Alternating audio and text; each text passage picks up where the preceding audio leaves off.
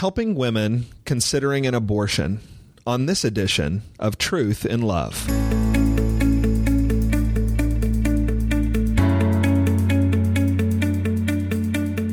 I'm Heath Lambert, and you're listening to Truth in Love, a podcast of the Association of Certified Biblical Counselors, where we seek to provide biblical solutions to the problems that people face. We are continuing to devote the month of August to the Planned Parenthood crisis that has really gripped our nation and has forced a fresh conversation among Christians and the wider culture about issues of the sanctity of life. And in the aftermath of the Planned Parenthood revelations, many Christians have expressed their horror at the reality of abortion. That horror is well-founded because abortion truly is horrible. And yet it's one thing to express shock as we address the culture, and it's another thing to draw near to women who are wrestling with whether or not to have an abortion. We need understanding. And so we don't want to just talk about how to address the culture. We want to talk about how to help women who are struggling with this decision. To help us answer this question, I've asked Camille Cates to join us on the podcast today. She's the Youth Division Director of Healing Hearts, a ministry that helps post-abortive women. And one of the things that I want to ask you, Camille, is to help us understand some of the reasons that a woman would seek out an abortion. Thank you, Heath, for having me. I think there's two kind of areas or reasons why women would seek an abortion. The first would be more of a situational, it's what they see kind of in their face. So a woman might seek an abortion because she finds herself pregnant, but she's not married. And she is thinking about single parenting and deciding in her own mind that she cannot do that on her own.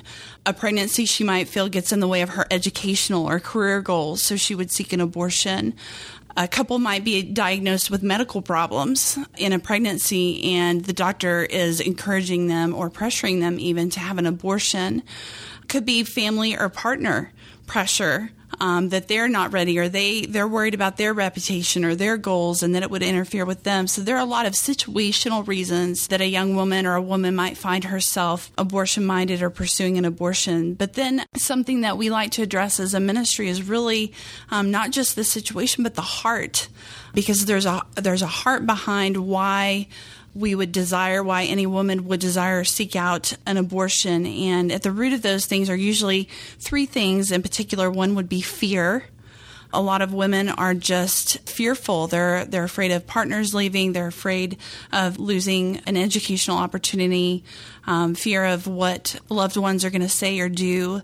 They may be in a bad situation, in a bad relationship. So in their mind, an abortion is going to solve or ease that fear. Selfishness. I hate to say it, but I've heard young women in this day and age, they don't want to stop their party lifestyle. Heard of a young woman, she was hoping to get a tattoo in that area, so she didn't want a pregnancy to disrupt that. So as much as that kind of shocks us, selfishness is another root, and then pride. And really all of those forms really boil down to pride. And I'm post-abortive myself, and looking back and see and point to some of those things, fear, selfishness, and my own pride at the heart of that. But my situation really clouded that, so it's helping women get to the heart of why they think that they need an abortion.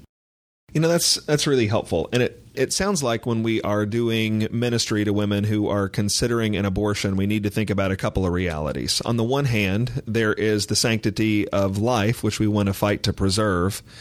But on the other hand, there are practical realities in a woman's life that would lead her to undermine the sanctity of life, and we need to be equipped to help her address those realities. So let's talk about the sanctity of life first. We obviously need to emphasize the importance of life, but how can we talk about that with a woman considering an abortion in a way that will really mean the most to her? I think grace-filled truth from God's Word is the best source, the best go-to.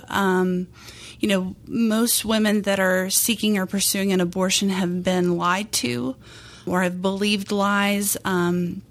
maybe their own imaginings about what life in the womb is really like or what they think it's not. So, when they hear things like, oh, it's just a blob of tissue, or it's not really life yet, it's not life until the heart starts beating, those kind of things, they don't understand, and they'll justify and rationalize things that will ultimately, like you said, undermine the importance of life. I think of passages like Psalm 139 that are key. A lot of people use that to talk about life, but I think there's a right way and a wrong way to help somebody from God's Word. And I think oftentimes we can throw out what I call scripture bombs or grenades that we just think we can lob out there into somebody's heart and life and think that they're going to explode and do something great. But God's Word is more like medicine to our hearts. And so if I was talking with somebody or ministering to somebody who was abortion-minded, I would go to a passage like Psalm 139 and walk through some of those verses 1 through 12, really great passages about the sovereignty of God and how He's our Creator and He knows us intimately. No one else truly on the planet knows what that woman is going through. Where she's at, where she's been, or even her future, like God does. And so to walk her through some of those verses there in Psalm 139 would bring comfort to her to know that somebody else knows exactly what she's going through at the time. If you go on to verses 13 through 16, talks about how He knits life together in the womb. Those are really powerful passages that really can't be ignored.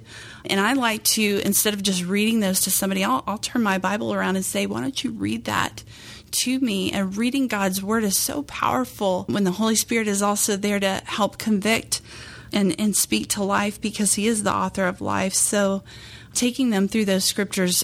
I also talk about how we are created as image bearers of God. I mean, that's why He is the author of life, and the one who determines life is because He's created. He's put His mark on people as His image bearer. And so the woman that you're ministering to, she needs to realize she's an image bearer created. And you can go back to Genesis or James chapter 3 and show her from those scriptures, but also this new life created in her womb is also an image bearer, therefore has the right to life. We said we need to emphasize the importance of life. We also talked about how there's these practical realities that we want to address. The last church that I pastored, we had what we called a blank check policy. And if there was a woman considering an abortion, we were just going to start writing checks. I mean, if she needed transportation, we were going to get transportation. If she needed a place to live, we were going to do it.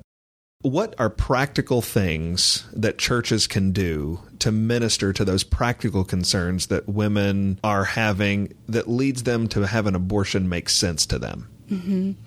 Well, I think it's great. I admire that your church does that. I think it would be great if every church would budget that in their budget, make it part of their missions, because there's the physical need. I mean, people who are used to only having to clothe one body, feed one mouth, now they've got to consider, how am I going to provide for this other life that I'm now responsible for? And they may not have the means to meet those practical needs. So if the church can come around and support and supply those physical needs, that's great.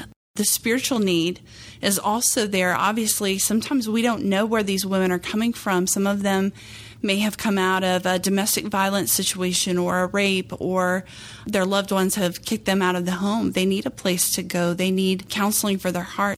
I love what ACBC does in equipping churches and lay people to counsel from God's Word on any issue. Places like Vision of Hope in Lafayette, Indiana, great place for women to go that need residential care, can be helped with their education.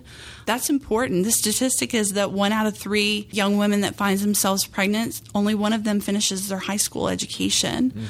So really helping them to continue on and be a life learner is a great goal. So we have brothers and sisters all across the world who share a commitment to life and protecting the unborn, and yet they talk about that in ways that are really ineffective and really harmful. What are some of the stupid things that well-intended Christians do to try to protect life but undermine their efforts? Some of the things that I have seen that are not very effective to someone who is either abortion-minded or who's had an abortion that needs to be ministered to. Social media posts can get a little crazy and very opinionated and sometimes out there, and you're not thinking about the audience at large that you're speaking to. So you may be thinking that you're talking to like-minded people who are on some political agenda with you and forgetting that the statistic is 1 out of 3 women had an abortion by the time they're middle age in our country. So you may very well be giving that same message that is hurtful to a post-abortive person or someone who is abortion-minded who's reading it. Billboards. I've seen bumper stickers that probably well-intended and speaking the truth about life, but not in love and not filled with God's grace. So I remember seeing a bumper sticker that said, abortion equals murder. Any questions? Well, yeah, I have some questions. I have a lot of questions. In fact, are you just going to drive by with your bumper sticker, or do you want to sit down and talk with me and hear my side and my story and what I'm going through and be willing to help in the situation that I found myself in? So, I think that those are some things that people do that maybe are well-meaning but need to be rethought through. Our concerns about abortion aren't just limited to the unborn baby. We are truly concerned about this woman who is considering an abortion. And so how can we as Christians best communicate our care to women who are thinking about this? I think that's great to think of it as both. We're ministering to both. Jesus said the second greatest command is to love your neighbor as yourself. You have to realize that you're dealing with 2 neighbors. You're trying to love 2 people, the woman standing in front of you and the baby that is being carried in their womb. And we can't forget sometimes their husband or their boyfriend also. So there can be several people that you're trying to minister to. I think one of the greatest ways that you can communicate care to them and concern for them is expressing commitment. Are you going to be there to help them through this pregnancy if they choose life? Are you going to be there from beginning to end and be there as a support as a church, whether that's finding resources for them at a local pregnancy care center, or your church is going to provide clothing, help with rides to doctor's appointments? Some people don't have means, so they need support to be able to to give care like they need to for their pregnancy and beyond. And I think that's the thing, is we got to remember we're not just about saving babies. We're about life and sharing the gospel. We can't forget that there's spiritual needs there as well. And so we're ministering to them practically and spiritually at the same time, knowing that they have our utmost commitment to them. You're listening to Truth and Love, a podcast of ACBC. If you would like more information about the ministry of Healing Hearts, you can visit them at healinghearts.org. And if you'd like more information about our association, you can visit us at biblicalcounseling.com.